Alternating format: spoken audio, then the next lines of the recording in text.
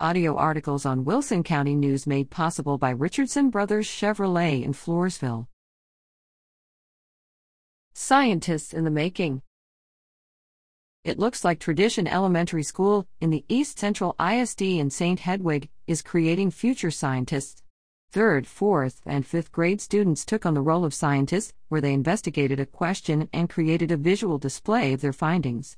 First place went to Emily D. Hannah J. took second, and third was awarded to Kayla M. Congratulations, girls.